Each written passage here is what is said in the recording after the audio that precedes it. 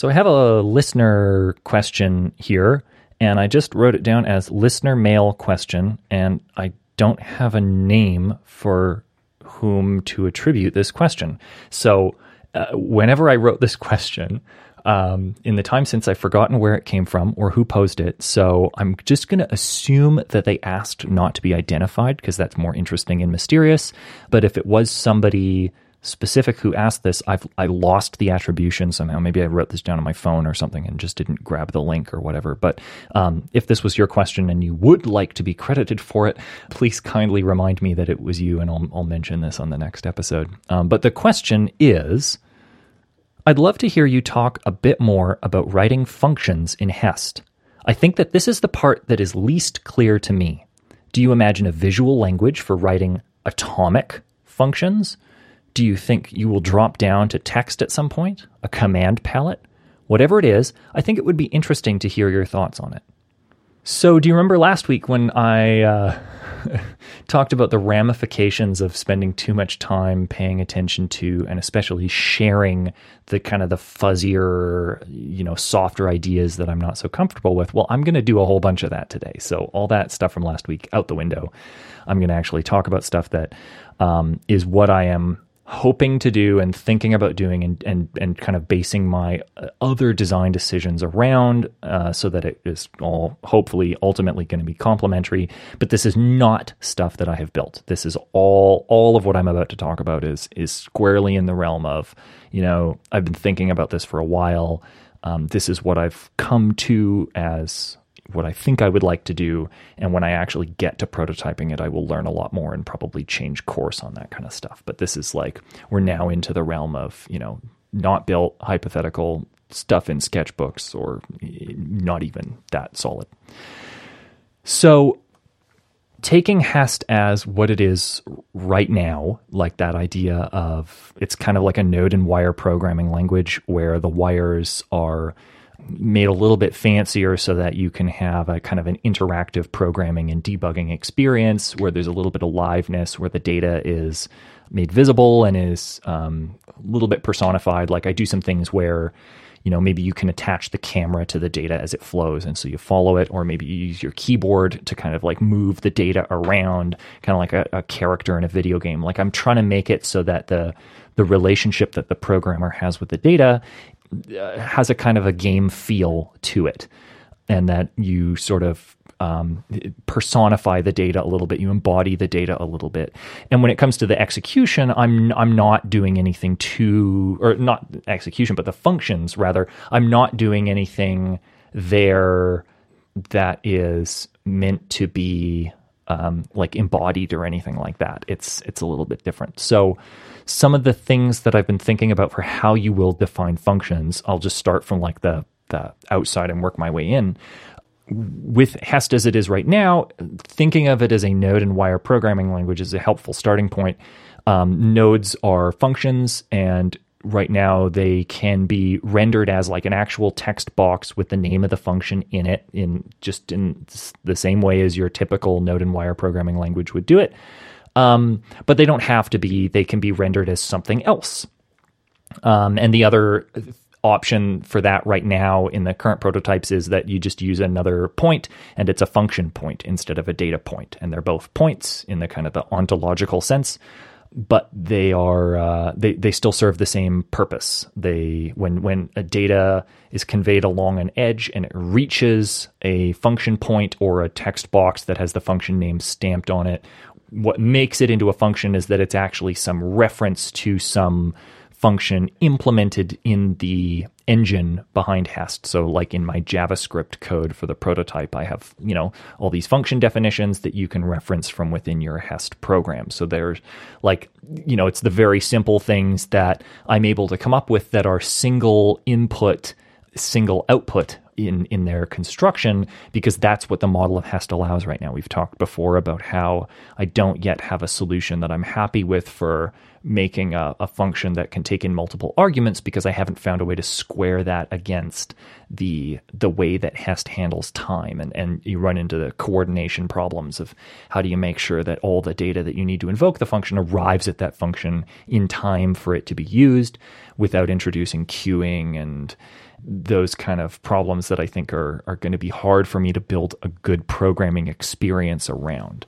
And that's ultimately kind of my criteria here, is like, what can I do that will let me make an interface that is enjoyable to use and lets you care about the things that I want you to care about as a programmer. And I haven't found a good way to do that when it comes to like managing how many things are sitting in some buffer or somewhere that, might just explode in quantity without you being aware of it. And then you're debugging things that are, I don't have a good way to make that debugging experience pleasurable. And so all of the functions that I've built that are available for you to use right now in Hest are single input, single output. So they're like very silly, contrived things. They're like x equals. So it's like, this is a function block that is going to store some state. Any time you pass a value into it, it's going to store that value, and the return from that function is going to be whatever the currently stored value is. So you can use that like a little register or something like that. Other things like basic arithmetic functions, something like plus or times or something like that, can work on a single argument because they also have a fixed value that they also store. So like in some of the screenshots and GIFs that I've shared, you've seen like +1 or something like that. It's a little plus block with a little 1 floating in space next to it, and you can edit that 1 or that number that's going to be added the same way you edit anything in Hest currently, with the little sidebar where you go over and you change properties on things. And then whenever some numeric data arrives at that function, it gets added to whatever that little value that's off to the side is. So you could make like a +10 or a divided by 2 or whatever kind of thing, and then pass data through that. Those are basically the only kinds of things I've played with so far in terms of the actual prototypes. A couple of other things I've played with, like some basic conditional kind of things, and then some functions that are more for organization. Like I've played with send and receive, a la Max, where you have a little function block that when some data comes in, that send block has a name, and then elsewhere there will be receive blocks with the same name. And so any point that arrives at that send function will be cloned over to all the receive functions, and then it will proceed outwards from there. So it's a way of doing like wires that are, invisible. It's like the same as a wire, but it happens instantaneously and it is invisible, which to me is kind of like, the opposite of what Hest is supposed to be about. And so I put that in there just for the sake of playing with it, but it's not something that I actually want to be a tool that you would actually use. It's just a way for me to kick the tires on this environment that I've built. And conditionals, the same kind of thing, where you have like some kind of gate and you can send it a specially coded message to open the gate or close the gate. And then you can have other messages that don't match the pattern of those specially coded messages will just pass through the gate if it's open or stop at the gate if it's closed. And so that's kind of what I built so far. What I'm ultimately hoping to push towards is I ultimately want to come up with a really nice set of very primitive kind of operations that make sense to do with whatever I end up doing for data structures, because data structures is the other kind of open question. And so one thing that I'm very compelled by is like Clojure's approach to this, where the relationship between the kind of the core functions in Clojure and the core data types is very carefully considered, so that you have very few functions and very few data types, but you can put them together in ways that are like combinatorial. So you have these seek functions, and they work well whether you are using them with lists or vectors or maps or what have you. Like things like get in or nth or that kind of thing. Like they're designed to be polymorphic over these different data structures. And I, in addition to like the kind of conditional things that you get in Clojure, like when being a really nice way of having an if where, it's only the one branch. And I really like the way that it constructed its set of primitive functions that are in Clojure, as opposed to, something like JavaScript or maybe Python or Ruby, where it's like, you have one function for doing this kind of thing with this kind of data and a different function for doing a similar kind of thing with a different kind of data. And you just have these like huge libraries, and they're not very nice to think about because they sort of were like, they feel like they were built up over time with accretion rather than like designed to be a coherent set of things that is, applicable throughout the ages. Another one that I'm really inspired by is Lua. I think Lua's sort of core language primitives are very thoughtfully constructed. Like you can put the whole spec for Lua on a single page. I realize that that's not quite the same as the standard library, but that like the actual primitive pieces that you're going to be building your programs out of are very concisely expressible. And that's kind of what I want to eventually spend some time finding for Haste, is like, what are the concisely expressible core pieces from which more complicated things can be built? So one of the other big pieces of what is it going to look like to actually define functions is we need some kind of abstraction mechanism. We need some way to like take a bunch of small things and put them together and make a composite thing out of them, and then just use that composite thing where we want it. And then we need to think about like, what are the facilities for adapting that composite thing to different cases. So whether this is like protocols or interfaces or like generics or what have you. Like in languages, there are these ways to express some logic independent of the particular details for how that logic is going to be applied. So some of the things that I'm thinking about for this are that like Haste will be dynamically typed. Because it's being built assuming a JavaScript-like environment to run on top of, and it's going to be working in terms of JavaScript data, and I'm not really interested in imposing some kind of a type system on top of that, at least not at the language level. Maybe at the interface level there'll be some of that, and whether that is with respect to functions or just with respect to data, like schemas or that kind of thing. There's lots of things there that I could explore that I haven't yet. But one of the things that I'm definitely going to want to do is come up with some way to encapsulate behavior and probably encapsulate state along with behavior. Like I am very interested in the kind of the small talky model where an object is both state and behavior together.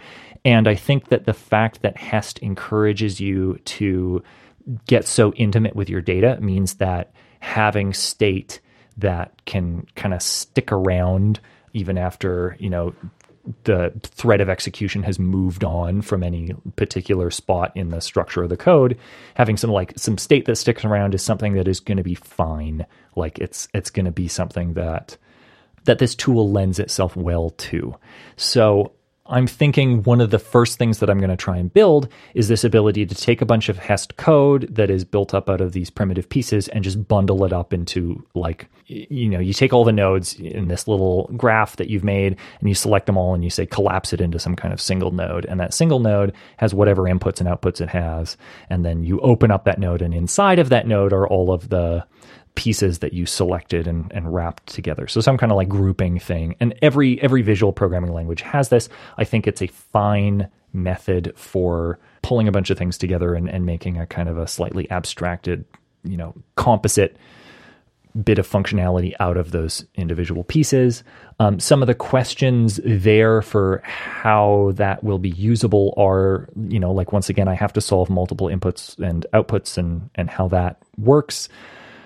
And also the experience from the perspective of the editor, like when you're actually looking at the code and you're in the environment working with it, what does it look like to actually go from the use of one of these composite functions into its definition? One of the things that I really want to leverage for that is the third dimension. That Haste is being built as a two-dimensional programming environment, but I'm building it within a three-dimensional rendering environment because my plan is to use the third dimension as the way, not to establish literal relationships in the way you do on the up, down, left, right kind of plane, but the forward and back plane is how things that have a relationship, but that relationship is fuzzy, will be established. So that if you are like looking at some function, some composite function, and you want to go from that to the definition for that thing would appear behind it in space, and the camera would just move forward to go from the code that you were looking at that uses the composite over to the code that defines that implements that composite function. And so it doesn't matter which usage of that composite function you're starting from, the definition would always appear behind it in space. So that relationship between those two things spatially is not, it's not like fixed. It's just like ad hoc whenever you need to move from one thing to another thing. And they have a relationship, but that relationship is kind of tenuous or a little fuzzy or whatever. That happens through depth. And that allows me to do things like actually draw lines that can convey points through space. And it allows me to do it without them interacting negatively with lines that you are drawing as the programmer to build your system. Like you're doing all your construction of the program on a 2D plane, and that frees me up to use the third dimension to do sort of like temporary system level, like I need to get in there and use some of the same metaphors that you're using visually in order to, create that same programming experience. So it's sort of like the two-dimensional plane is your space and the third dimension is my space to, put in those lines and have conveyance and that kind of thing. And so that's kind of the question of like, what is the experience of moving between a usage of a function and the definition of the function, as the definition would appear like behind or maybe in front, or it doesn't matter, just in a different depth plane, and the camera would move from one to the other.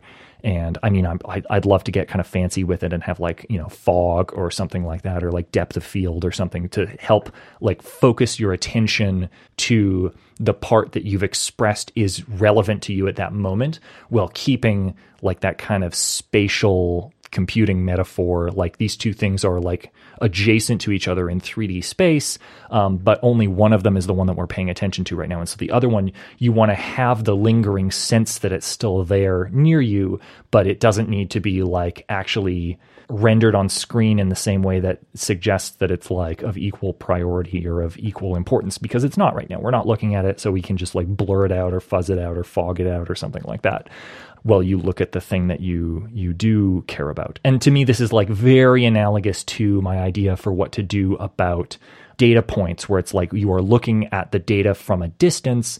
It looks like a little dot. It contains the data you're interested within it, but it doesn't look anything in particular on the basis of what that data actually is, until you say, hey, I want to actually see that data, and the camera zooms in on that data point and it gets big in the field of view, and then inside there you see whatever literal depiction of the data is. Is it an image? Okay, you see the bitmap. Is it some JSON? Okay, you see the text of the JSON.